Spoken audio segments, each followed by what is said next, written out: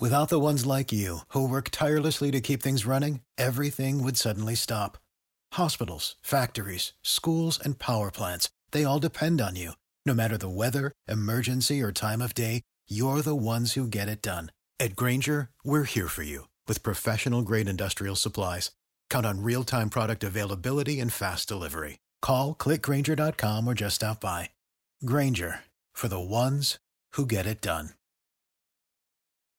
When you need mealtime inspiration, it's worth shopping Kroger, where you'll find over 30,000 mouth-watering choices that excite your inner foodie. And no matter what tasty choice you make, you'll enjoy our everyday low prices, plus extra ways to save, like digital coupons worth over $600 each week. You can also save up to $1 off per gallon at the pump with fuel points. More savings and more inspiring flavors make shopping Kroger worth it every time. Kroger, fresh for everyone. Fuel restrictions apply.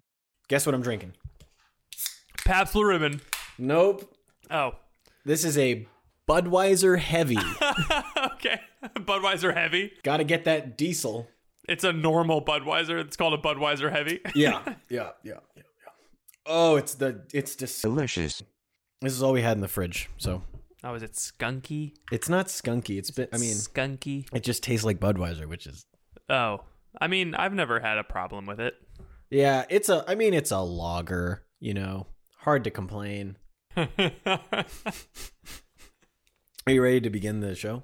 I'm ready to begin the Crunch Podcast. The Crunch Podcast? Okay. The Crunch Podcast.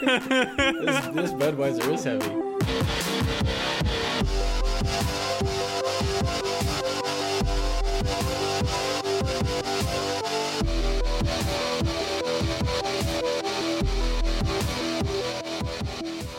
Welcome to The Crunch, the only podcast that's a little worried about starting to do lunges. It's your boy, Ethan. And I'm Patrick. I thought you were going to say, welcome to The Crunch, the only podcast that thinks we should all take this coronavirus thing a little more serious. I don't know. This seems like it's going to be a big thing. I don't know. You guys heard of this yet? Yeah, I was hoping you'd ask me. It was a two-parter. I was hoping you'd ask me about what I said, but instead you made your own joke. I'm sorry. Let's go back to your lunges. Let's just go right back up. Why did you make that joke? Well, it just would be a big step forward. See, usually how you Come on.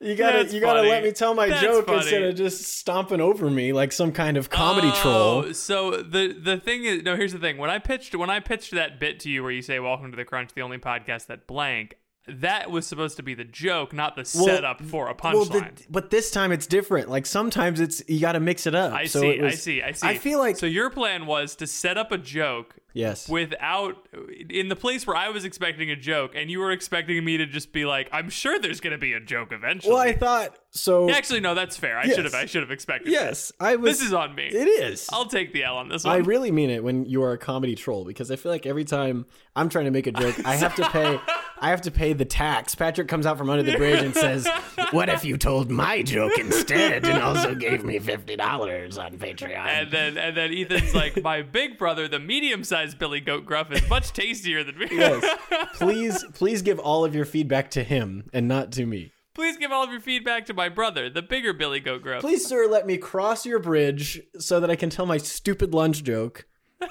I'm going to lunge across your bridge, taking these big steps. Anyway, thank you. That's on me. No, I forgive you. Thank you. I should have warned you before the podcast. I should have said, "Hey, roll with me on this." Roll with me on this. I didn't play along. Yeah. But I think it's more fun because now we have someone out there is drawing fan art right now of me crossing a bridge and you under the bridge hurling jokes at me. Just make sure that when you make fan art of this podcast, you have to. I promise my mustache does connect to my beard. You have to make it connect. If you don't make it connect, it looks like I've got like boogies under my nose. That's what it looks like. Has there been fan art of you where it doesn't connect? Yeah, someone made fan art, but my beard didn't connect. So I looked silly. How big of a fan are they, really? I mean, if they're not connecting your mustache to your beard, they were big enough fans to draw us. That's true. So I was incredibly honored, and it was my lock screen for the top 1% of the top 1%. We need some fan art in the Discord. Please put some fan art in the Discord. We can joke about fan art, but we can't earnestly request fan art because then it wouldn't. Sure, you can. Then now it's a commission. Now it's No. Yes. We want fan art. I don't. You don't need to draw pictures of us. Don't draw pictures of me. You can draw pictures of Patrick to your heart's content. I want you to draw Kadir John. I want you to draw Eleazar. You can draw Dr. Ethan's dating corner. You can draw the stills from the Dr. Ethan's dating corner. You can draw a guy getting shot in both of his legs 11 feet up on Stanwyck Street or whatever the bit was. This feels very much like, how can we get more of our listeners to do more free stuff for us?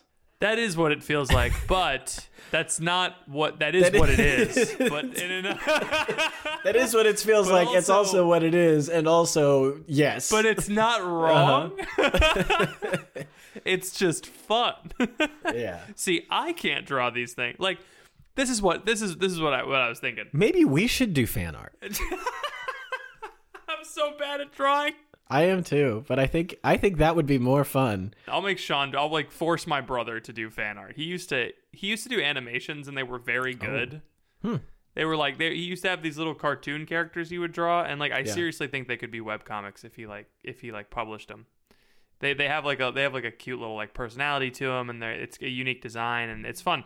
But I was thinking, remember how animated segments of podcasts were a thing? Like, you send me something from a Bam Bam or something, and it's I would love it if we could do that. We did it for a minute. Somebody was doing it for us. I don't remember who.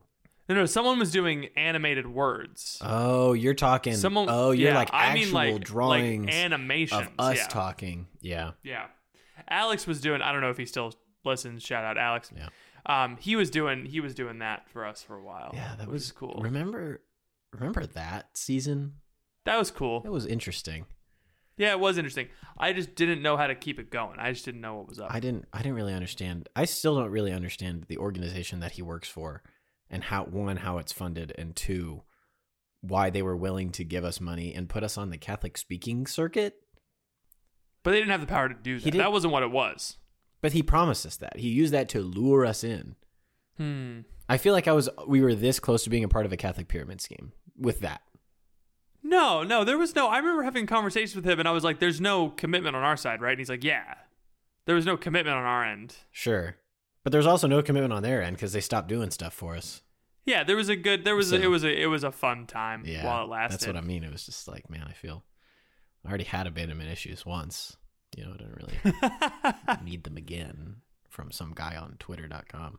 Ethan, how would you feel if you listened to a podcast for 5 years and you were like, I wonder if those guys remember me, and then just 4 years later, out of nowhere, they just start dunking on you on the show you listen to? I'm not dunking on Alex. I think Alex was great. I have questions about who he worked for. Oh, yeah, that's a good point. Yeah, I don't know who he worked for. That's all I'm saying. And I also don't know what their goal was or what their aims were and why they were helping. I just don't. I was young and dumb and full of... And full of aerosol cheese. I like how most people just call that whiz cheese or cheese whiz. Yeah. You call it aerosol cheese. Yeah, it's aerosol cheese. Which gives it some scientific allure. Gee, I forgot the name for cheese whiz. It's aerosol cheese. I don't know. What was I talking about? Have you heard about this thing going on with Twitter? No. Patrick Nevy. Oh, you mean Elon buying Twitter? The worst thing that I could imagine. Someone on Discord was like, "Why is it that bad?" I'm like, honestly, I don't know. It doesn't really matter, but it is bad. I don't care. Oh, I love how upset it makes you. I think it's great for the platform, great for free speech.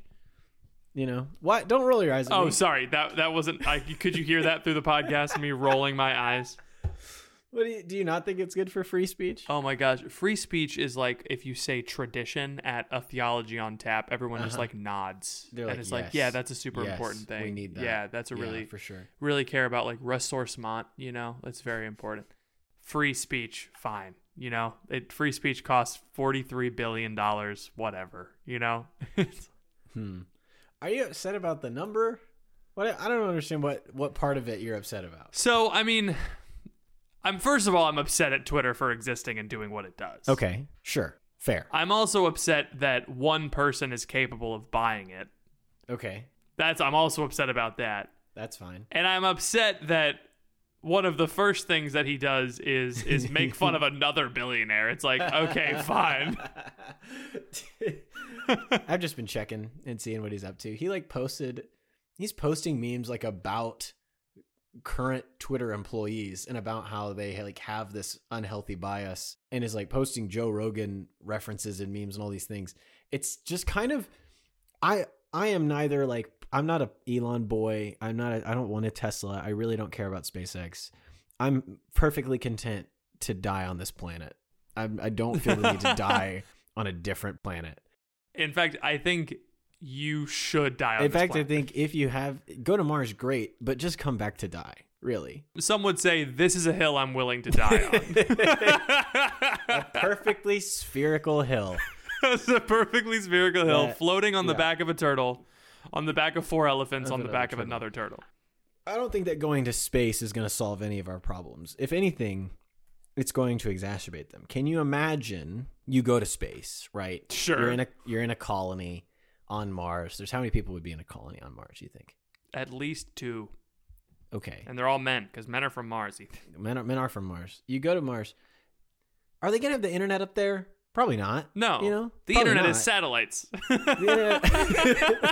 So I just, like, let's say you're in Mars and you're in high school and you just don't like anybody in your class. Like, you can't find a girlfriend. There's no other high school. You can't say like, oh, I have a girlfriend. She goes to another school. There's no other school. She lives in Mars, Canada. She lives in Mars, Canada. You don't know her. Oh, how'd you meet her? I met her online.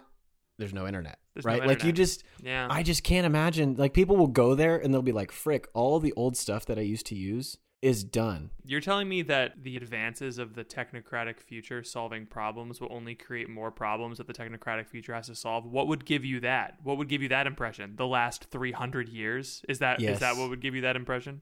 I think we should get internet on Mars before we put people there. For their own survival. Because I think if we send people to Mars with no internet, they will die. I mean, and they'll kill each other. They'll be like, oh frick, there's no Tinder on. There's no Mars Tinder. There's no, like, what? I'm so bored and I'm stuck in space and the gravity's off, so that already makes everything strange. I'm gonna walk outside the airlock and die. And then you gotta develop a whole team. It's like, all right, let's go get all the people who have walked out of the airlock today because there's no Mars Tinder. Like, that has to be a whole governmental program now. Do you see what I'm saying? I think it's good that he bought Twitter. You're just like, now that he bought Twitter, the people on Mars will have something to do. Now that he bought Twitter, maybe he will put Tinder on Mars, and I think that's fine. Elon is going to put a little flag with a little blue bird on it on Mars. What I think Elon should do, first thing I think Elon should do, I think he should make... This is actually, yes, a good I think he should make Twitter subscriptions across the board. Okay. I think he should make everyone... Like $1 a month? What do you think? Every account, $2.99 a month, or you don't have that account. Wow. But he's never going to do that because that's not free speech. It's literally not. It's literally not free speech. Paid speech. Yes, it's paid speech. But also, you are paying for your speech already. Like, Twitter is not a free speech platform.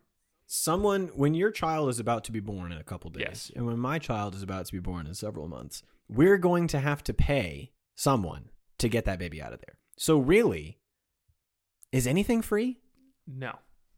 No. Except for the grace of God. The love of the game. Except for... No, not even the love of the game, because Tony the Tiger's got to come in and pay for your sports equipment. He does. Here's some free flags for your flag football team. Some free flags for your flag football team. And also a coupon for $1 off your favorite box of General Mills. Don't forget to cut off the box tops for education. I've learned nothing from box tops. Those are crap. I'm not an Elon guy. I'm not an anti-Elon guy. I think Elon is neither good nor bad. I think he exists in the chaotic neutral space, right? Which I think is amazing because there's a lot of people that just don't like him, right? There's some people that are a bit too attached to him for being, they think he's some kind of messiah. There's some people that really hate him because they're like, he's the worst. I think he's just a guy who is in a position to really just buck all trends and conventions. And he finds it to be interesting. And so he's just doing it to see what happens, right? And we're seeing what happens. It's kind of, I don't know, it's interesting. Because nothing like this has, I'm going to say nothing. The coronavirus was a real mask off moment for a lot of people. So to speak. Mask off as masks were coming on. But for some people, it's like, really they're just starting to lose their minds. Can I tell you how I would change Twitter if I was the CEO? The worst part about Elon taking over Twitter is everyone is asking this question of themselves. Yes. What would I do if I was a regular guy who had a dad who owned a diamond mine in South Africa? And Elon shows us a regular guy smoking weed on Joe Rogan can become a regular guy. You know who? I think there are exactly 0 billionaires that were just regular guys. Regular guys. There's none of them. So it's absolutely 0. Bill Gates' mom was on the board at IBM. Bill Gates' dad was like a bank. Yeah, it started in a garage. His mom was impregnated by a bank. His dad was a bank. Just a think stone structure. You mentioned like he's in the position to buck all trends. It's interesting to watch him do it. I think that's true. Jeff Bezos is also in the position to amass, restructure society to fit his own personal wealth, and I think that's interesting to watch too. Yeah, I think both actions are morally neutral. I agree. But both of them are bad. Sure. Well, so you just contradicted yourself. Both of them are morally neutral, but I hate both of them. So in the same way that I don't like grape jelly on peanut butter and jelly. Yeah, but Jeff is doing it. He's doing it lame. He's doing it boring. He's like, I'll buy the Washington Post, which apparently is not a restriction of free speech somehow. I saw someone with a very interesting point that was like, basically declaring Twitter to be the digital public square, right? Is it makes sense on paper because it feels like everybody's on Twitter because all of the media people are on Twitter. It's not actually true. It's only like, I don't know, 200 million some people are on Twitter. And I think that's globally. That's globally, right? So like most people don't have Twitter. And even it's like out of the people that are on Twitter, the percentage of people that post content is like 10%, you know? But everyone who's super online feels like Twitter is the world. Yes. And he's like, oh, wow, this tweet got 100,000 likes. You realize how small 100,000 is compared to 8 billion? It's just not. There are 20-year-olds banking 5 million views of video on YouTube. But what his point was, or like someone was saying, like, this is crazy because this is not the public square. How dare Elon Musk try to, confine public discourse to his company, basically. And this guy just like reposted an image of just like, I think it was just the Washington Post and just the image of it. He's like, this is what you guys are basically describing what newspapers are. It's just like a small percentage of people that write the news that get distributed to everybody. To quote unquote everybody. Yeah. And it's the same thing that the ABC, CBS, and NBC, just power concentrated in the hands of the few. It's kind of how it's always been. And so what I would do is I would make it so that you could really customize Twitter. I would like to not see any retweets. I don't want to see what people like. I just want to see the tweets of the people that I follow. And if I go onto their profile and look, I'd be able to see their retweets. But I would just like a feed where there's no extra added stuff. I would pay for that. I would pay $2.99 a month just to be able to see in chronological order the tweets of the people that I follow. Incredible. And I think if he made it customizable to like each person's preferences, I'm sold. Like, we just are used to social media being the way that it is. It's like completely algorithmically controlled. Like, what if you could actually control what you saw and what you didn't see? Of course, nobody makes money that way, but no, of course not. And I think $2.99 a month is not even close to what they make per user. Certainly. I don't know. Free speech ain't free, baby. But then all of the goofy Twitter accounts I made in high school get deleted. So who's to say if it's bad or not? There's an account that you should follow that I've been perusing. It's called Crazy Ass Moments in U.S. Politics, and it's just anything in the last 200 some years of just like wild stuff that's happened that like senators, Supreme Court judges, federal level judges, like anybody involved in politics. It's amazing. And I've spent far too much time. I see some of these and I'm like, man, Patrick would enjoy this. Patrick would enjoy it. Yeah, I should follow it. I don't know. See, this is why we got to change our logo, because we are just real highbrow. We're intellectual conversations. We don't the blue and yellow polka dots. We've surpassed it. Lemon milk. No one like looking at a blue and yellow polka dotted themed podcast and thinking like those guys insinuated that Bill Gates' dad was a bank. that his dad was just a building made of mortar and stone. That's not your man. That's brick and mortar. That's the IBM. If your man is amassing wealth for himself and consolidating power to eradicate small businesses, that's not your man. That's IBM. Hey, Becky. Hey, Barbara. Nice to see you outside of work. This is my husband, Rob. Oh, I've heard so much about you, Rob. Nice to meet you. This is my husband, First United. The bank, Rob. Rob, the bank. Get down to the ground. Pretty good. Good job. Thanks. That was funny. We didn't even plan that. No, didn't even plan it. It was great. One of my favorite bits that Phoebe and I do all the time is the bank robber who confuses different conjunctions. Hold on. I'm ready. Put the money in the bag and everyone gets hurt. Wait. I mean, or everyone gets hurt. Put the money in the bag, but everyone gets hurt. Wait. I'm confused. What's the cause? Put everyone in the bag and no money gets hurt. Anyway. I don't have a Pittsburgh news. I feel like that's okay for this week. Really? Yeah. Dang. Do you need one? No. Ever since that one person dissed on Pittsburgh news in the survey, I'm like, forget about it. We're done. You guys you've ruined it for everybody. No, I just think I'm only going to do it once in a while when there's actually a really good story instead of trying to force it. And a bunch of people said they liked the banter in the beginning. I mean, that's what we're here for. That's how give it them started. 15 minutes of it. 15 minutes of the good juice. 15 whole minutes of that good stuff. Yeah, I think I even think the same could be said about Dr. Ethan's dating corner. It's like if we get a really good one, we throw it in there. Yeah. Yeah, I mean, we could even have a segment where we try a new segment where we talk about which segment we like the best. I think that's a good idea. Do we have a good dating corner for this week? Not that I'm ready to do it now, but we have quite a few. We've got good stuff. Okay, we have quite a few. Yeah. In a couple weeks, we can start maybe spacing them out. Yeah, and just some people in the Patreon Discord tab. What are the channel? I'm so bad at this. Channel, yeah. We're coming up with some really great ideas for new segments. So if was that recent? That was recently, yes. So you should one. You can join us on Patreon. Patrick's going to talk about that later. Or two, go to bit.ly/crunch discord. You join the Discord. Yeah, you should. We've gotten ever since. So I used dynamic insertion for us instead of for other people. Huge. And I dropped a bunch of ads. I dropped an ad block at the end of every podcast, and I cycled through 4 ads. One that reminds people to do Patreon, Discord, and good. And comment and giving a review and all that. So you're gonna hear that for a while until I decide, until I decide that's enough. But a bunch you're gonna listen to these ads until Patrick the comedy troll decides that you've had enough.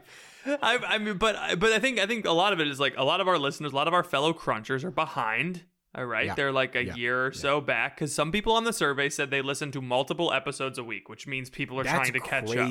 No, that's how I listen to podcasts sometimes. Oh. That's how I listen to podcasts sometimes. And so I threw a bunch of ads on our back catalog so they could find out about the Discord and join it.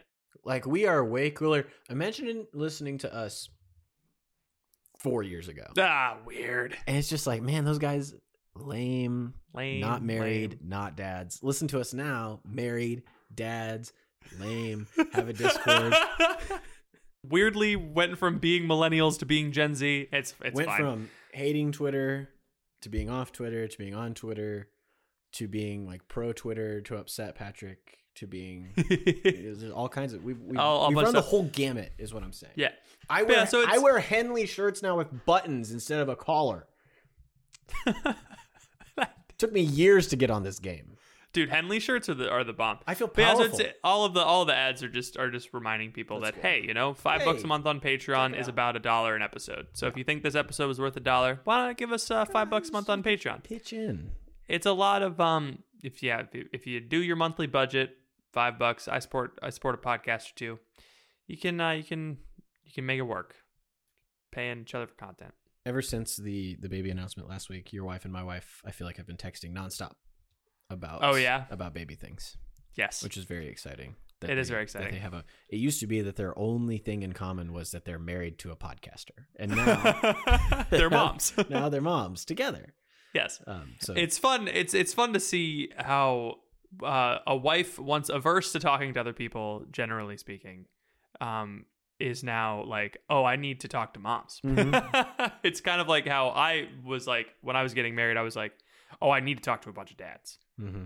It's kind of what you do. You're like, I need to find other people Right. who, for what I understand, Emma also doesn't talk to many people.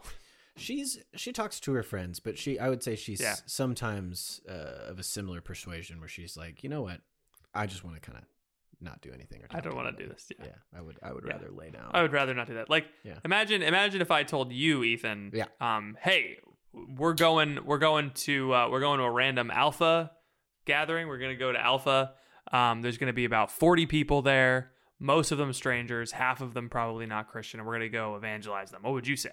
Great. Can we go now? Right? Let's go. Like, can we get there early? Yeah, Like, can we pregame? Like, is there a way I'm in. Is there a way to invite the non-Christians to take shots with us in the parking lot before we go into the Alpha event? Now, typically speaking, what would Emma and Phoebe say to such an invitation? Emma would not say anything. She would just look at me like, just kind of, not disgust and not confusion, but like on that spectrum of just, why would you think I would do that? You know, it would be that. You're like handing her the Fireball and Bailey's shot in the parking lot, and she's like, "Come on, what are you doing? Get going! You got to catch up. Let's go! You gotta." Emma, if you're listening to this, please don't drink. You're pregnant. Just got to remind you of that. I know it's not Pittsburgh news. What's this? But get this. The duck is a detective. Pet duck leads police to body of missing woman. Granddaughter charged with murder. Whoa. Okay, not Pittsburgh. Wow. Really, not they Pittsburgh, really buried the lead on that one because I was all about the. A duck is a detective. That's how fun. Murdered granddaughter. Granddaughter charged with murder. Oh, charged with murder. Okay. Yeah, go for it. A pet duck led police to crack the case of we're doing a not Pittsburgh news. So you're telling me this segment is just you found an interesting news story that happened to be in Pittsburgh and you wanted to talk about it. That is correct. Okay. And we're going to do it every week. There's always news in Pittsburgh. We're talking about Pittsburgh. We're going to be talking about Pittsburgh for the rep. If you think maybe you want to do like let's give Ethan a break, we're going to do the Oklahoma City. No, we're not doing Oklahoma City news. We're talking about Pittsburgh news. Bregan, can you make a bumper for not Pittsburgh news? Just say not and then play the Pittsburgh news bumper. Thanks. Police say a male victim was not shot in both legs in an 11th floor apartment on Stanwyck Street. People that live inside there were not stunned to hear the news. I can't recall like one single incident besides like an alarm going off or like, like a dog. Not getting a potato chip bag stuck on its head. She reportedly suffered a broken arm and lacerations from the deployed airbag. Her parrot was not fine. Angel told officials was not arbitrary. This is from the Discord, bit.ly/crunch Discord. A pet duck led police to crack the case of a missing North Carolina grandmother who vanished over 2 years ago and led to murder charges against the victim's granddaughter and grandson-in-law, officials said. Angela Wamsley, 46, and Mark Allen Barnes, 50, were charged with first-degree murder Thursday in the death of Wamsley's grandmother, Nellie Sullivan, the Buncombe County Sheriff's Office announced. Emma, get my bun comb. These hairs aren't going to comb themselves. Officials say Sullivan would be 93 today if she were still alive. She went missing sometime in 2020, according to the sheriff's office. Wow. We did not have a definitive date when she was killed, Aaron Sarver said. However, police believe she's been dead for multiple years. Oh. Wamsley and Barnes have been under investigation in connection to Sullivan's death since December 2020. At first, they were arrested on charges spanning animal cruelty and drug possession, but by December 2021, Barnes was charged with concealing the death, and Wamsley received the same charge on January 7th, the sheriff's office said. Okay. For years, investigators searched for Sullivan without a trace. A breakthrough in the case came on April 14th when a pet duck dashed under a trailer in Chandler, North Carolina, which led its owners to discover a container holding Sullivan's body. Wow. Apparently, the duck ran underneath the trailer at 11 Beady-Eyed Lane. What is this place? I don't know. And they were chasing after their pet duck. They ran across the container that Nellie Sullivan was located in. If I could give that duck a medal, I would. I mean, you could. So they're in this crawl space. Yeah. And the duck's just under there. Right. I think they ran under the trailer. They ran under the trailer and they found a container and they thought, this could have a body in it. Let's open this guy up. Oh, there's a body. I don't know. Maybe they smelled it? Maybe the duck was like quacking at the body, like kind of like how Like a dogs bloodhound? bark. Yeah. Like a bloodhound, but it's a blood duck. Who trained this duck? And also why? Duck detective. Yes. I love ducks. I want to. Oh my gosh, it's not a duck story, but I have a goose story. Phoebe and I were on a walk the other day, and there was a goose just standing there, and we were like, a bike drove by, and the goose was unbothered, and I was like, this goose is probably fine. And we were walking up, and I was like, this goose is not fine, because he started walking towards us, and his head was like low, and he was like, eh. And I was like, oh, this. Yeah, I was like, this goose is not pleased. And I was like, listen, man, this is a human trail. You got to get on the goose trail. The goose trail. And he almost got my goose. He always came up to us, and I was like, oh, no. And we walked the other way. Can I tell you an interesting thing about geese? I have seen a goose. I don't know if you've been to a shopping mall recently. Shopping malls were very big in the American culture in the 80s and 90s. You've heard of this. I've heard of shopping malls. It's a collection of stores. Okay, so yeah. Sometimes I go to the shopping mall just because you have to, because there's no other, You got to get a tie, and there's only ties at Dillard's, JCPenney, Macy's. And sometimes there's no other time that works for you to see the Batman rated R except for at the movie theater inside the mall. And so you got to go. Yeah. You got to go check it out. So I go to the mall once, and then I went to the mall for some other thing. Both times, different malls, there was a goose standing sentinel, or rather sitting, right in front of the door to the JCPenney. Two different malls. Two different geese. JCPenney, two different geese. Different cities. Geese just sitting, staring. Huh.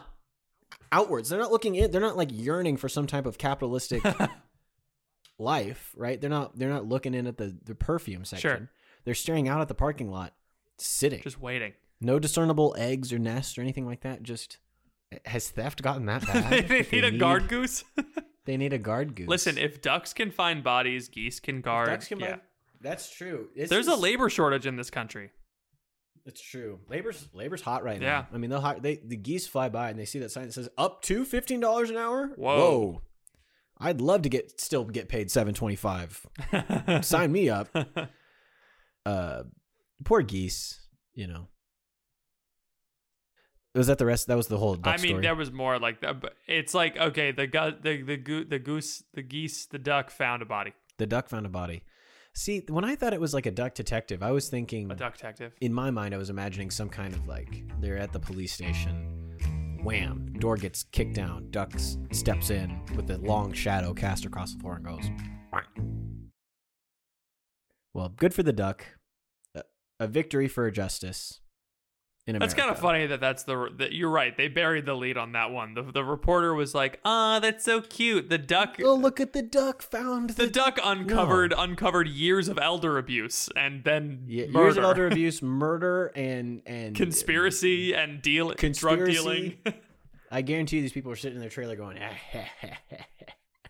which is all that it takes to get convicted for the crime of conspiracy. You all know that. Officer, I saw this man. He was about 6 foot tall. He had slicked back black hair, and he had a mustache that he kept twirling. Oh, that sounds like conspiracy, all right. That's first degree conspiracy. Mustache twirling is a crime in all 50 states and Guam. Shout out to our listener in Guam. All right. Shout out Guam. Okay. Yeah, we can do a topic. You had a topic? I have like a baby topic. I thought the baby topic was last week. Sorry, it's not about babies. It's a small... I will talk about babies. I would too. I mean, we got another ultrasound today. Kid grew like, I don't know, twice. They grow pretty quick at the beginning. He's growing fast. He went from like a I don't know, peanut, even smaller. Yeah. Some kind of seed. Maybe a seed to the size of a medium olive. This is my favorite part about pregnancy apps is they instead of just referring to fruit, they'll also refer to the size of the fruit. It's like, no, I need the size of the baby. I don't need you to tell me I need to find. How come you can't just say 1.5 inch olive? Like, why do you have to say medium sized green olive? Green olive, yeah. Like, just tell me how big the olive is. It's a medium sized. In fact, you could just tell me. The baby is about 1.5 inches by 0.75 inches. That would be fine. Like, dimensions are good. And then you can measure an olive and be like, hey, babe, our baby's the size of this olive. Why don't you eat this olive so he has a friend?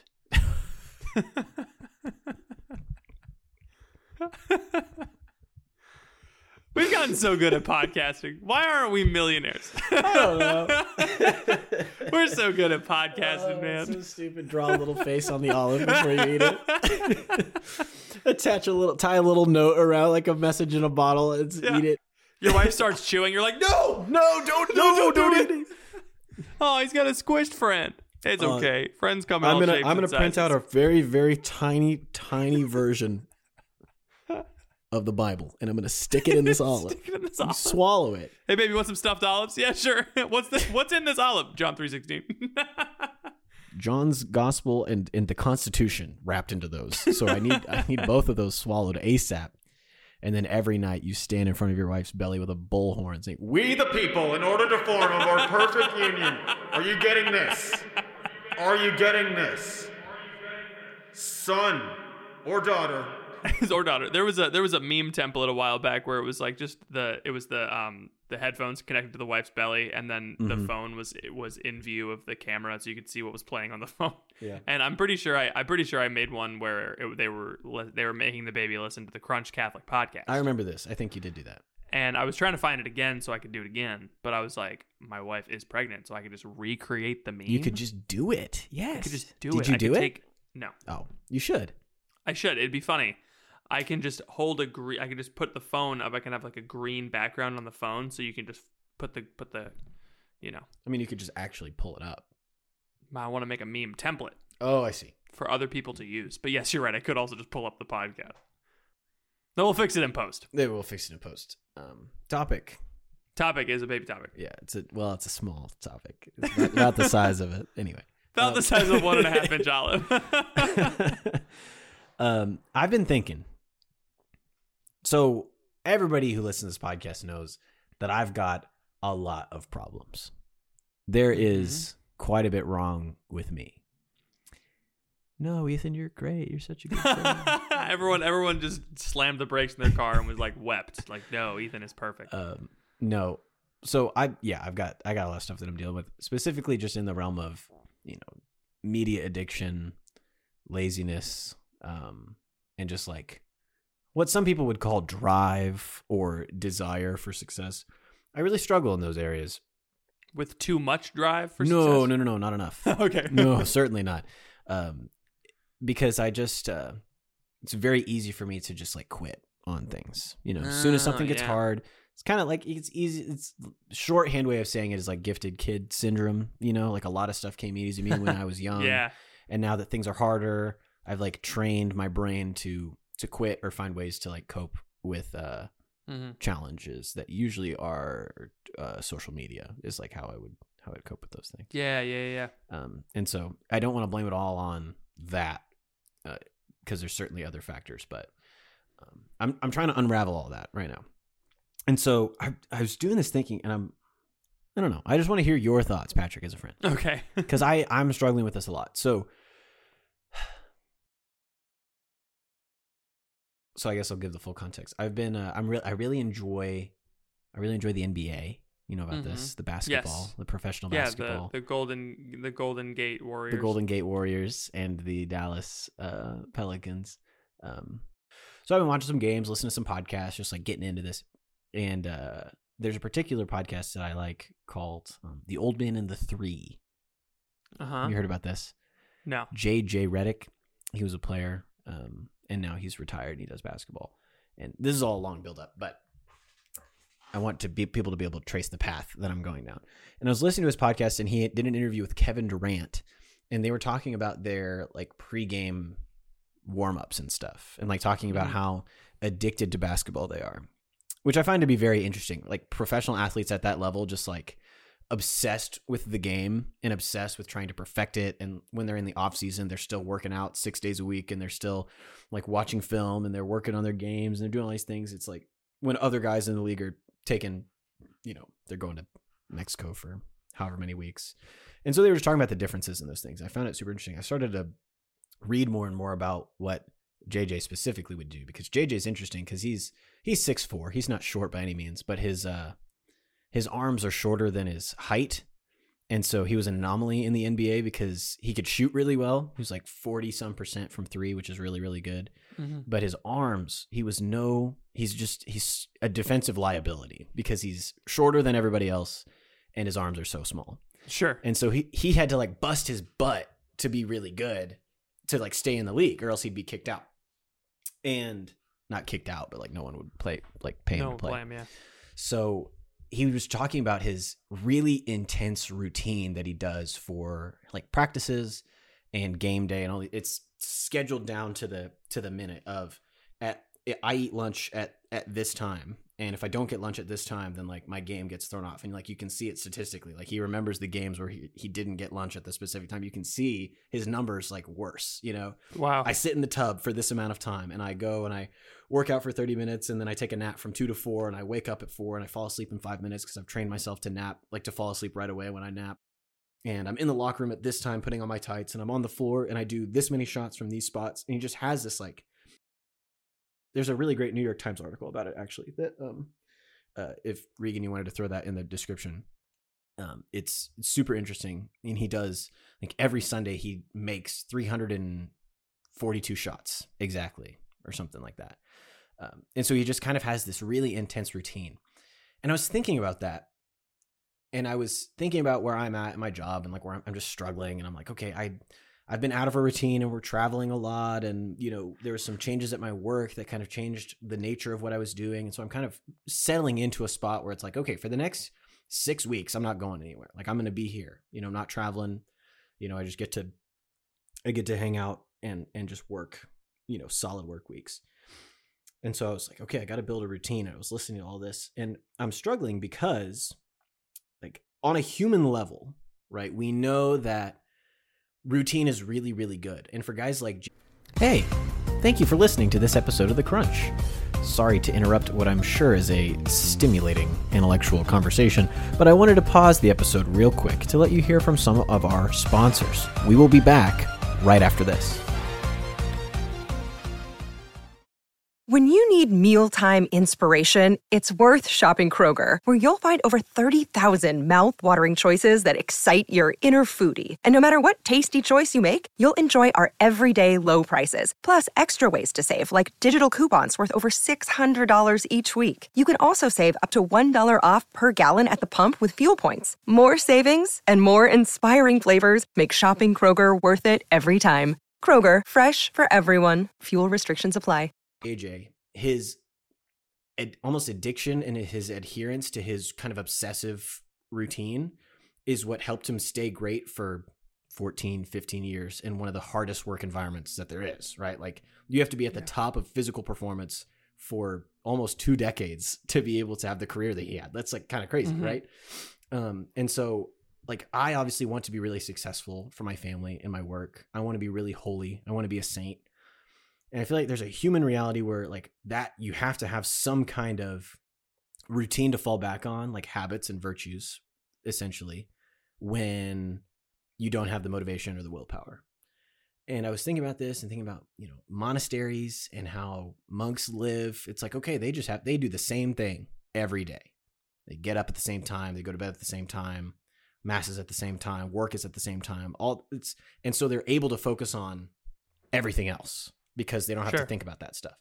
And then I'm thinking about Jesus in the Gospels, and I'm like, that man had no routine. He'd be like, we're going to Galilee. Come on. We're going to Samaria. Let's go. You know, okay. And we're going to be here. We're actually going to stay here for 3 more days than I told you. Like, all right, I'll see you guys up. You guys go at the festival. I'm not going. And he actually goes. You know, it's like, it's hard for me to reconcile the humanness of how good a routine is for people and how good I think it is for me. Yeah. But then also I struggle because I want to be flexible in the same way that Jesus was and in the way that he lived. And I think I get stuck a lot, like just not wanting to commit super hard to a routine because I don't live at a monastery. And I hesitate to commit to living like totally spirit led because like I've seen my life when maybe not spirit-led, but what my version of spirit-led is, which is kind of free and flowing and, you know, I'm not committing to a super hard routine. So it's like, well, Jesus didn't wake up at the same time every day and like pray a holy hour at 5:30 so that he could get to work by a certain time. Like Jesus prayed whenever he wanted, and he like let the Father lead him and all these things, you know. But what if the Spirit leads you into a routine, Ethan? Well, that's a good question. But it's just when I'm over on this side, then I find myself just slacking off and not doing things. And so I don't want to like lose the vision of the life in the strict routine, but I also don't want to, I just wish I could talk to Jesus. Well, I can, but like, I wish he would tell me like, no, I actually did have a routine, or actually, no, I didn't. And you're barking up the wrong tree. But like, I don't think the monks are wrong, you know, and I don't think JJ Redick is wrong. So I'm just I've been thinking about all this stuff like kind of all day today. So thank you for listening. Interesting. Yeah, of course. Thank you for listening. We'll pray. Okay. What do you think? What are your thoughts on all that?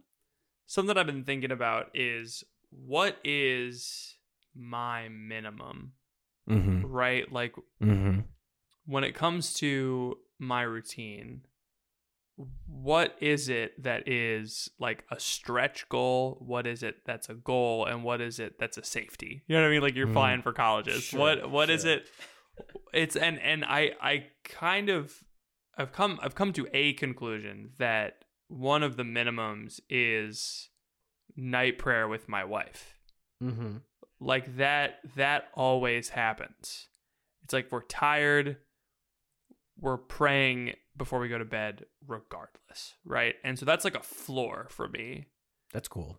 That's really awesome. And on a day where it's like I'm wall to wall and it's quite like sometimes there's Wednesdays where I have a meeting at 8:30 and Edge at night, and I'm like going from thing to thing to thing from literally 8:30 until 10 p.m. And it's like the only thing I can do in the morning, because I was so tired, was wake up and pray the invitatory from the Office of Readings and then read the Psalms and then go. Mm-hmm. You know what I mean? Mm-hmm. And so like I'm kind of being okay with the minimum, you know, because like it's tempting to be like, well, I don't have time to pray my entire holy hour this morning, so I might as well not pray at all, which is dumb. That's something that I do sometimes, and I'm just like, oh yeah, I do that. I did that like yesterday. Yeah, and it's like, what is my minimum? I think part of a goal, right, is to just, I think a mentality thing that I'm trying to adopt is not to be scandalized by my own inability to follow the rule of life I've set up for myself. Because you say the monks have these routines, right? But they do. But you remember Father Elijah, right? Where Brother S every day was like, I failed at the rule, but I'm going to do perfectly tomorrow. Mm-hmm. And he just kept, oh no, I was talking during a period of silence, or I forgot my prayers, or I did this thing. And if you visit any Benedictine monastery and you have a chance to chat with some of those priests or monks, they will tell you the exact same thing. Yes. That, like every day they struggle, or one of the people that they're with struggles, or that they notice this person always doing this, or they always fall short at this. Like it's not perfection. You're certainly correct. Yeah. And so I think part of a really big struggle, right, is to not become scandalized by failure to adhere to the rule. But Patrick, I'm perfect. And that's, don't you know that? It's a Pharisaical attitude, because the problem with the Pharisees, oh, here we go, was that they did an understandable thing from an outside perspective. Killing God? No, before that. No. Oh. No. Yeah. They were like, we don't have a temple, so we're going to establish the home as the temple, and we're going to establish all these purity laws, like the priest, like the dad is the priest, and we're going to do purification and all this stuff. And that was a way to live the life of a temple sacrifice without a temple. Live the law without a temple. Yes. And so like we set up these rules that are good and holy and pious things, but they are not the end goal. And certainly then when a problem for us, right, is like when someone breaks the law that we have set up for ourselves, we are scandalized by it. But here's the thing about laws. Every law is an instantiation of the natural law. But by that, because it's not the natural law. So Aquinas talks about how every law is abridgable, every law is annullable, every law. Every law. Every human law, because it is every human law. Every human law, because it's not the 10 Commandments, certainly. Not a human law. Not a human law. But that's the point, right? It's like the 10 Commandments are not that specific. They're very general. They're very general. Yeah. Especially because it's like, okay, so do not kill. Like under what circumstances, right? There's some that are less cut. They're pretty cut and dry. Like do not commit adultery. Pretty obvious, right? But honor your father and mother, right? Like how do you do that? Yeah. And so Bernard of Clairvaux talks about how, like, you know, following the Spirit in your routine. Like we talk about this, right? He says, don't deny someone who needs you because you have to finish your holy hour. But I have to do a holy hour every day. Okay. But God obviously sent someone to you in that moment. So like, don't, you know. Gosh, this is so hard. Right. And it is hard because it's like, but that's the thing is the holy hour is for you, not you for the holy hour. Yes. It's why Christ was not sinning, even though it was scandalous. Like Phoebe was scandalized when we watched The Chosen, and even though I was kind of scandalized. It's like anyway, he's like, yeah, it's okay. You can eat grain on the Sabbath. You can pluck grain on the Sabbath. Now that is kind of scandalous. If that's part of their law, then like why is he allowing it? Yeah, and he just totally like looks like a crazy guy. Because I'm like, yeah, they are kind of harvesting, and you're not supposed to harvest on the Sabbath. And then none of them question it, and they all just like follow him. They're like, wait a minute, did Jesus start a cult? You know, like it looks that way from the Pharisees' point of view. They're like, this cult leader just convinced all these people to commit a sin. Yeah, and I was like, oh no, like that's kind of, I kind of get it. You kind of got to give it up to him. Like I understand. You do not, under any circumstances, have to give it up to them. But it's somewhat scandalous, right? Because, but you know, when you take a step back and you think, okay, well, these laws were put into play. Jesus makes a good point. Duh. God was right here. Is it lawful to do harm or to do good on the Sabbath? You should do good. Exactly. And so he's saying, I'm feeding these people. And is it really harvesting? Like, let's be honest here. Or are we just being super strict? It's the same thing that Adam did in the garden. He told Eve, you can't even touch this tree. But that's not true. It's not true what they said. That's not what he said. You can touch the tree. You have to touch the tree because you have to cultivate it.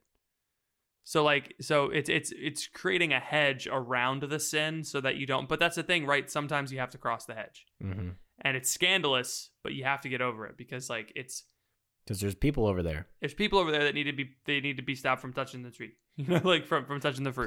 Please do not bake the fruit from the forbidden tree into a delicious pie. Please do not. What if that was the law in the garden? What if that was the whole? They didn't put this in Genesis, but maybe the lizard comes up and he's like, "What if you put it in a pie and you ate it? What if you put it in a pie?" And we ate it together. But look here, it's not invented yet. But I have whipped cream. Whipped cream. You just hold the devil like holds ready whip. Aerosol whipped cream. Wait till you hear about God is going to get very mad because these put hole in ozone. I don't know what accent we're doing. I'm sure someone's going to be. It's Russian. They're fine. They'll take it. Oh yeah. Stupid American. Okay, yeah, man. So now the best part about World Wars is why everyone is all of a sudden okay with racism. That's a true thing. That was a joke for legal reasons. That's a joke. I love what you said, and I think two things have to be true for lay people who are pursuing holiness and excellence in their life. At no point are we invited to live a life of mediocrity. Like, if we're really living up to what God wants us to do, we're going to be doing our jobs excellently. We're going to be excellent parents. We're going to be excellent husbands, excellent wives. Like, we are going to be living everything that we're in to the fullest, right? And this is what you see from all of the saints. It's like, doesn't matter what they were. If you're a king, if you're a peasant, right? All of the saints lived it excellently. It didn't matter. And so we have that invitation. Right now, it's very challenging to be excellent. It's very challenging to live excellently because everything is so easy, you know? Like, we need some food. Walmart. Oh, we need some pants. Walmart. I want to give food to the home. Walmart. Or, even more complex things, like even to take your example, like feeding the homeless. It's like, well, my taxes go to welfare and, that helps the homeless. Like, it's very easy to rationalize away the challenging parts of living a human life. And you can get a job that's a job in corporate America. Not everybody can. So I shouldn't say that. But with a little bit of, work, you can get into a job where you can collect a salary for doing something that is not very critical to anybody's life or well-being. You can make $50K a year doing not much. Yeah. At a lot of places. You can make $50K a year going downtown and playing Office all day and then going home. Correct. And I'm not saying this to diminish anybody that has worked very hard in these jobs. I'm not trying to diminish anybody who has a job like that. I'm not trying to diminish the rise and grind. Correct. Well, I'm just saying if you compare the work that we do today and the amount of money we make doing it, it's just easy. Just easy compared to what, you see those pictures of the Pittsburgh coal miners that are all shoved into the elevators that are, that die from lung cancer. And you're like, yes. Okay, I'm doing fine. So all this to say, you have to do it excellently. I don't know if there were coal mines in Pittsburgh. The coal mines, The coal mines in Pittsburgh. They're near Pennsylvania, right? Clean coal. Yeah, nice, clean coal. And we have ended the war on beautiful, clean coal. You live in the Rust Belt, so it's just coal miners and J.D. Vance fans. Yeah, the Rust Belt. Rust, famous for coming from coal. I don't know what else they mine. I don't know. If Pittsburgh is famous for steel. Yes. The Pittsburgh Steelers. Yes, the Pittsburgh Steelers. Iron City, IC Light. That's the Pittsburgh beer. It probably would not be socially appropriate to begin a football team that was the coal burners, don't you think? That probably would not go well. No. They would be the cleanest. They'd be the cleanest team. You shouldn't assume that that sports teams' names have anything to do with the region, because the Pittsburgh Penguins, there's no penguins here. Except for the zoo. There's no penguins, yeah. There's no kings in Sacramento. Stupid. Okay, so two things need to be true at the same time. One, we need to be excellent. Two, we need to recognize that we are not always excellent, and that just sucks. Like, I struggle so hard. Like, if I don't wake up at the time that I've set for myself and pray my holy hour at the time that I've set for myself, it is so hard for me to go about the rest of my day. It's so challenging to then go to work and act like everything's normal and act like even if I make time for the holy hour and I fall asleep, or like I'm not very attentive, or it's not very good holy hour, same deal. It's like I have such a crazy high expectation. And so I think we need to be more ambitious about the routines that we set for ourselves. And I think we need to really, like, we probably have a lot to learn from these like NBA players and from the monks in kind of a weird way, because of the strict routines that they set for themselves. And when you stick to it, right? If you ask any monk, it's like, what's the best time of your life that you've had? It's like when I stuck to my routine and I like allowed the spirit to move in my soul while I was doing what I was supposed to be doing. Like, that was the time that I felt closest to God. Right? Same thing, right? When were you the most successful in the NBA? When I stuck to my routine every single day and I pushed my boundaries, and I had accountability, and I didn't compromise, right? Like, I wasn't complacent. And so I think there's a human and spiritual reality there that, like, okay, we need to be more ambitious with those things. But on the flip side, the monk who obsessively sticks to his routine and doesn't deviate ever, and like doesn't allow himself any like level of human weakness for the sake of keeping up the routine, is also not doing the right thing. Yeah. And that's what spiritual directors are for, is to like help, these guys navigate it. And in theory, that's what, good friends and good community and your priest and all these things are for out here on the flip side. But I think that's where I really, really, really like, I set goals that are ambitious in the wrong ways. And two, when I inevitably fail, then I just completely collapse, and then there's no way for me to come back. Do you think we're the only people that experience this? Do you think anybody else kind of goes through this? I think nobody else does. Sorry, everyone. Sorry. Podcast is personal therapy again. No, I'm kidding. I think everybody struggles with this. I don't know if that was clear. Okay. The routine is for our weakness. Yes. Right? That's why all of the middle class got to work from home. And they all found out how easy it was to not do anything if no one is paying attention. And how easy it is to not do work if you don't have to wake up and get into the office by 9. Yeah. And I think we underestimate how much routine we actually already have. Because if you think about what is your minimum? What is your minimum? Your minimum is that your butt's in that office seat. By a certain time. By a certain time. Yeah. And that's a routine. Mm-hmm. It is.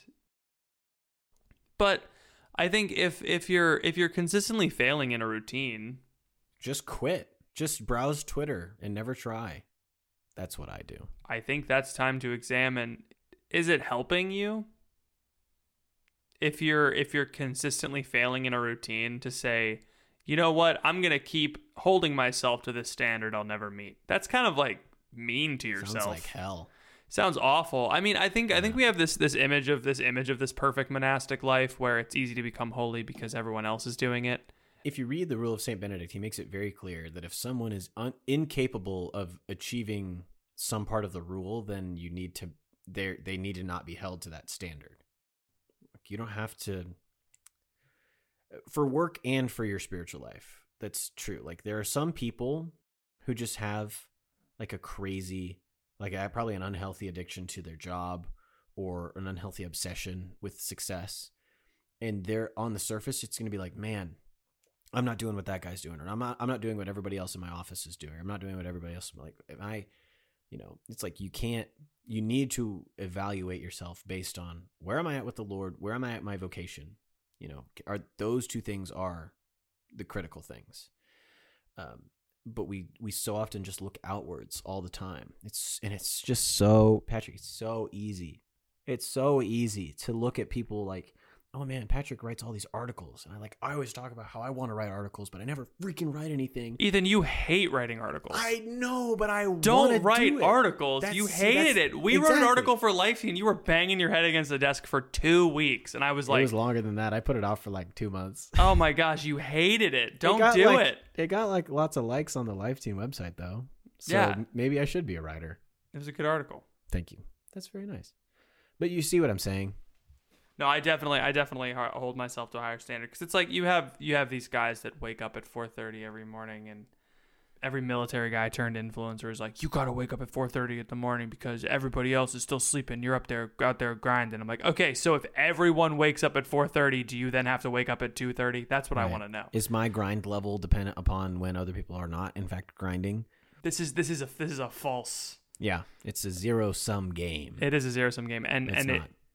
Yeah, the whole is it, I forget, is it David Goggins or is it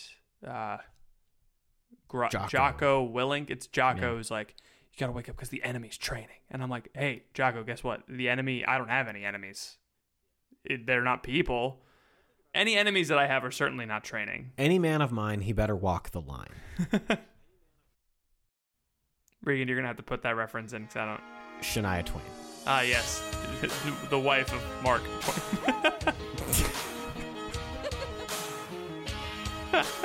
Oh, boy. Wow. What? All right. No, that was just really, you've had a couple of good ones today. I'm very thankful. This is a pretty good podcast. We need a podcast at 8 o'clock p.m. Eastern Standard Time all the time.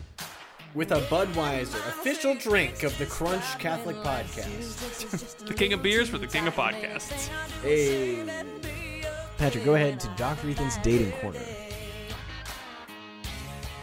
If I change my mind a million times, I want to hear him say, yeah, yeah, yeah. It's called communication, baby.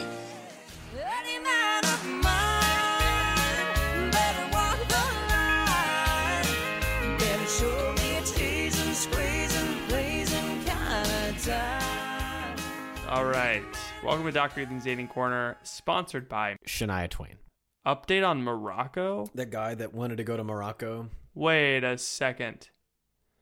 Hold on. What? Hold on. Talk to me. Remember the guy that wanted to go to Morocco for the girl that he met online, and we were like, "Don't go, you might get stoned to death." Do you remember this?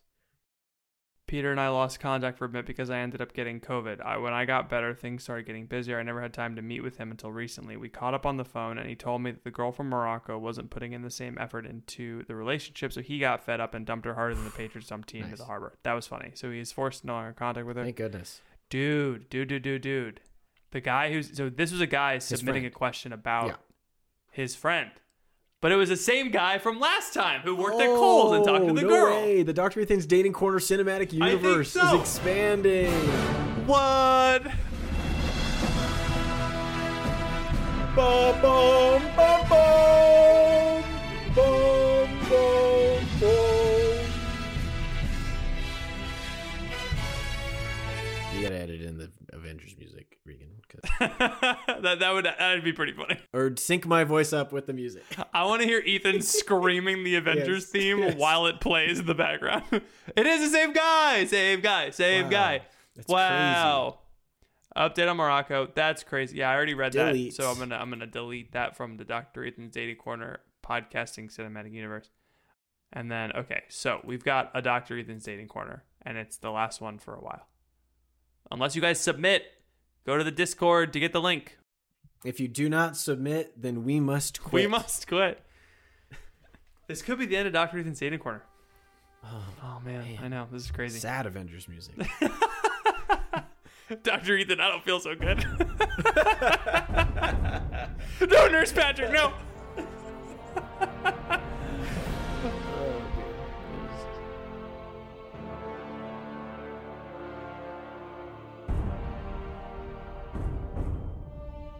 Being single in a foreign country, dropping the handkerchief, etc. Hi, so here's some context for these big questions I'm about to throw at you. A study abroad gift for my friend. I offered to submit some of her dating questions to Dr. Ethan's Dating Corner, so here we are. What a gift. She and I are 21 years old and attend a university with a vibrant Catholic community. Oh, is it Franciscan? Oh, no. Okay, no, it's in Prague. Go Barons. Currently, my friend is studying abroad in Europe for the spring semester. What's her name? Anyway, here...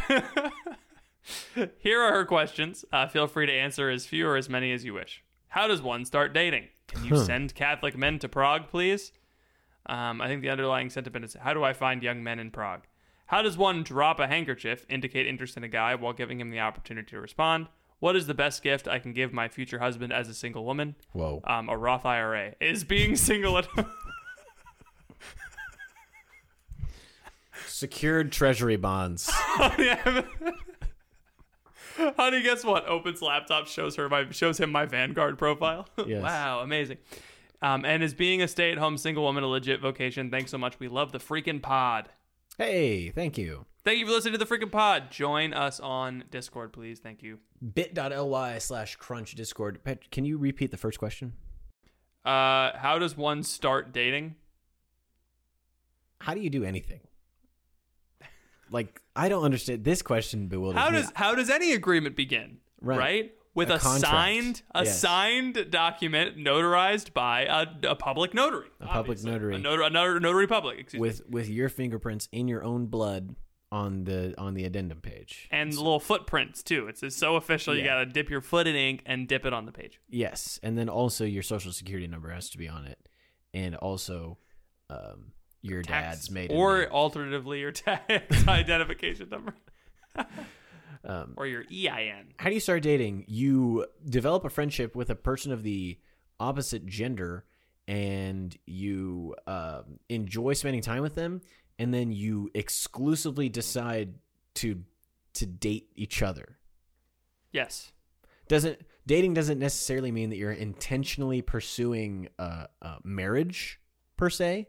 Like, you can be casually dating someone and getting to know them. At a certain point, dating needs to converge to either we're intentionally pursuing marriage together, or we're just going to stay friends. And so dating... I thought this is how you started dating. How do you start dating, Patrick?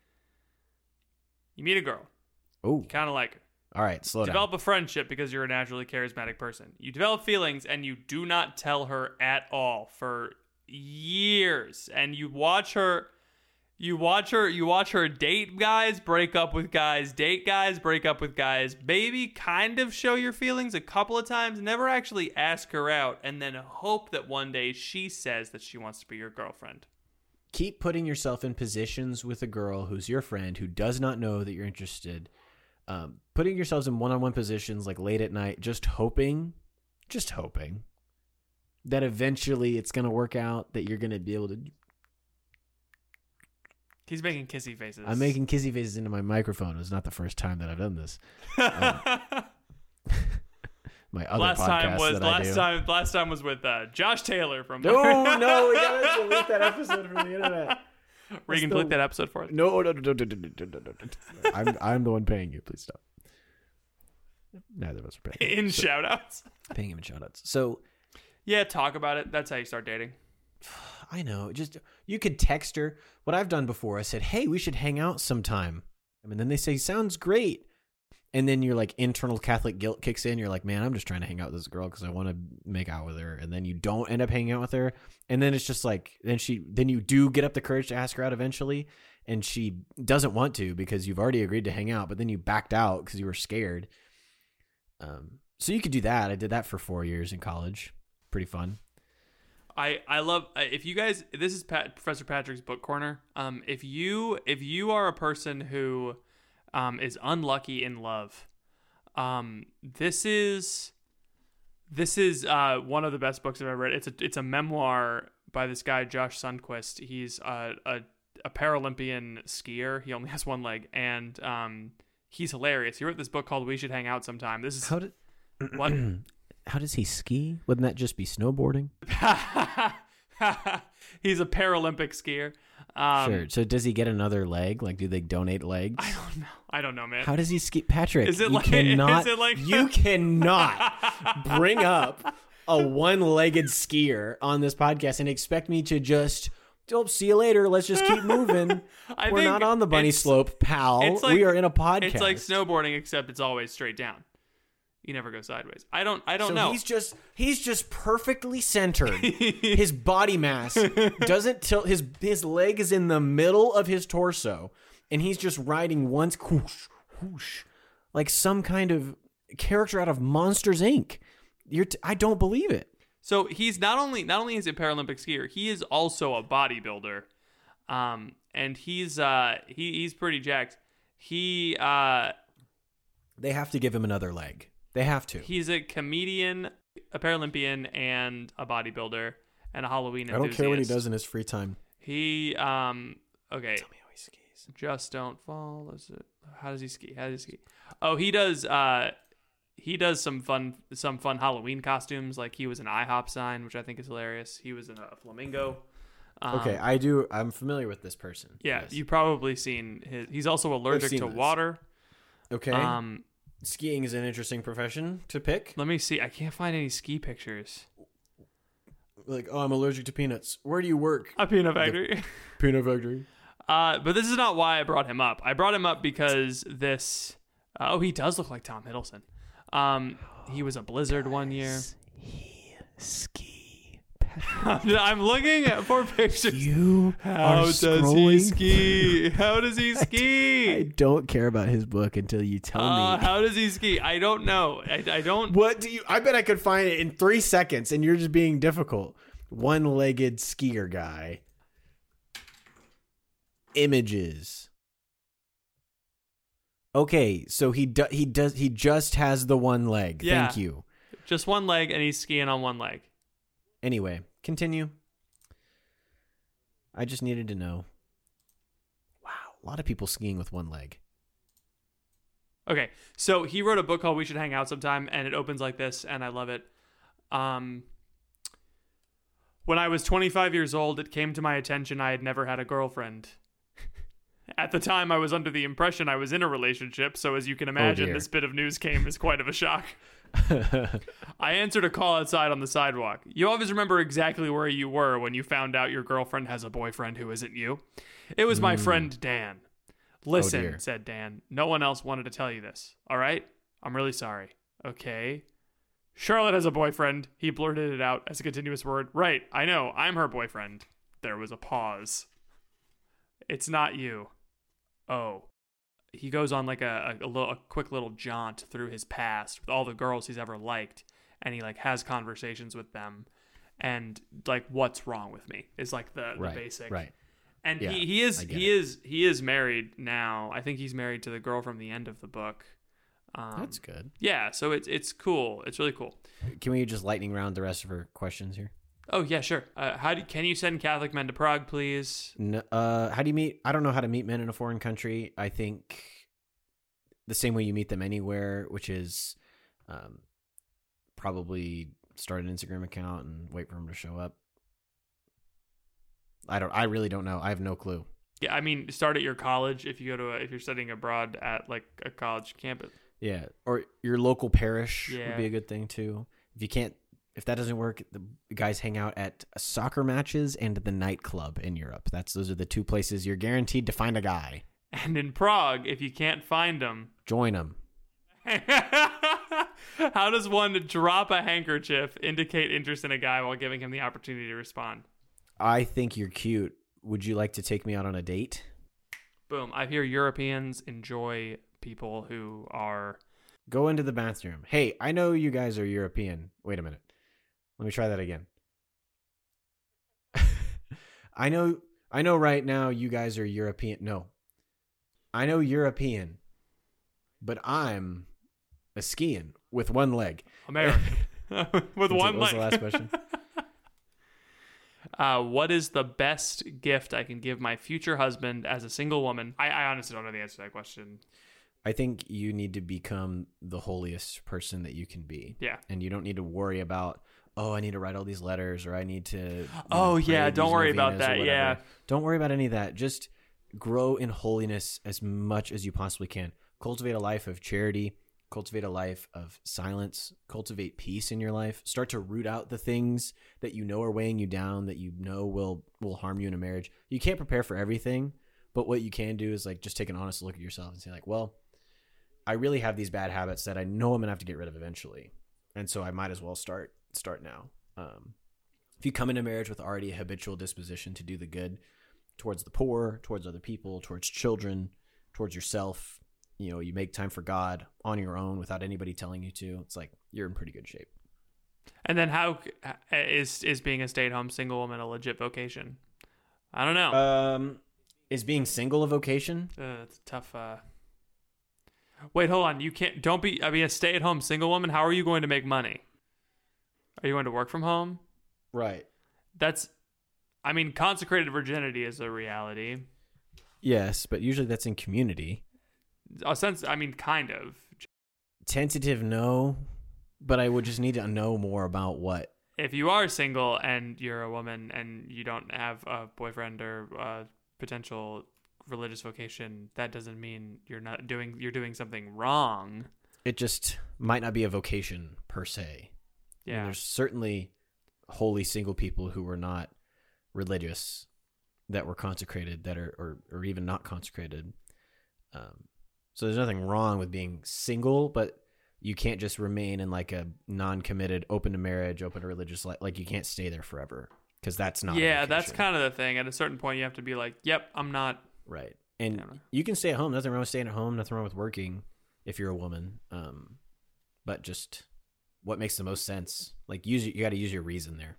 Yeah, because I don't know your situation. So cool. So that was the end of. We basically answered every question. We are ever so there. good at podcasting. Oh my gosh! People guys got to pay us so much money. Okay.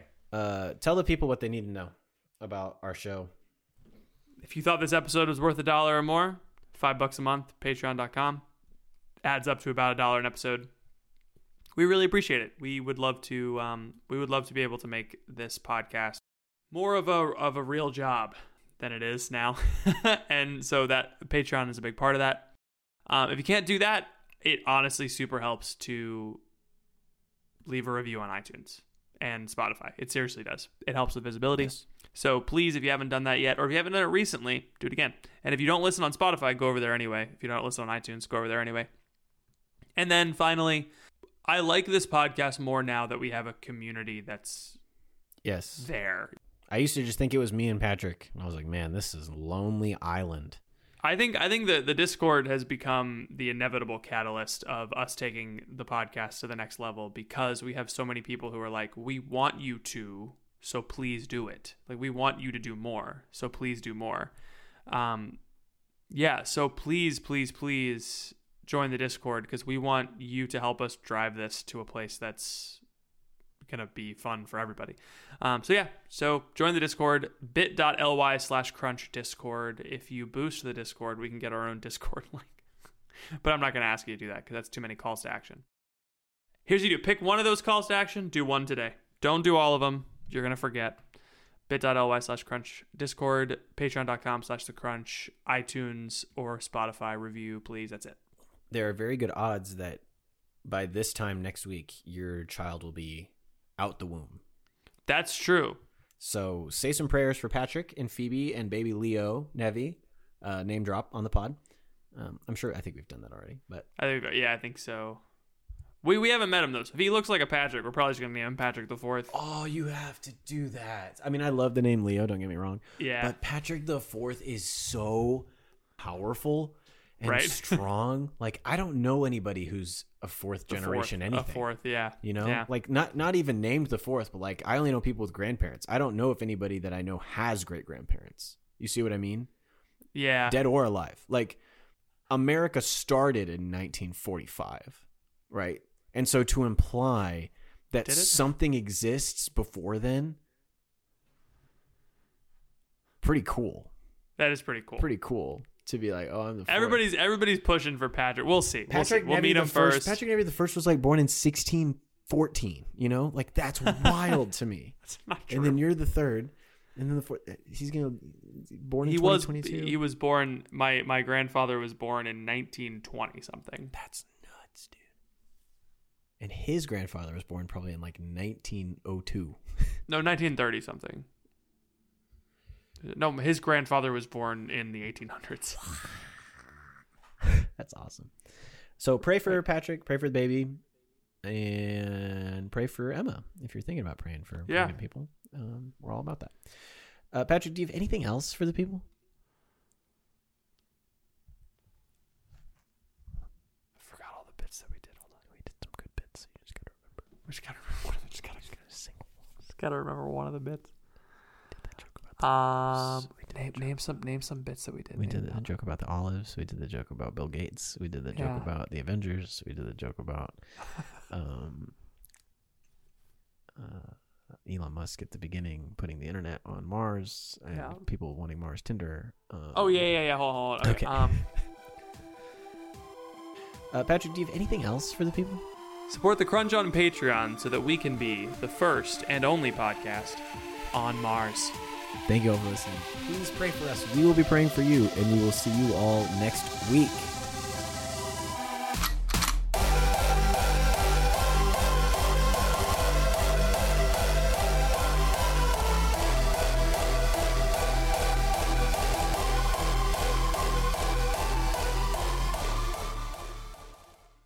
Bum, bum, bum, bum. Bum, bum, bum. Without the ones like you, who work tirelessly to keep things running, everything would suddenly stop. Hospitals, factories, schools, and power plants, they all depend on you. No matter the weather, emergency, or time of day, you're the ones who get it done. At Grainger, we're here for you with professional-grade industrial supplies. Count on real-time product availability and fast delivery. Call, click Grainger.com, or just stop by. Grainger, for the ones who get it done.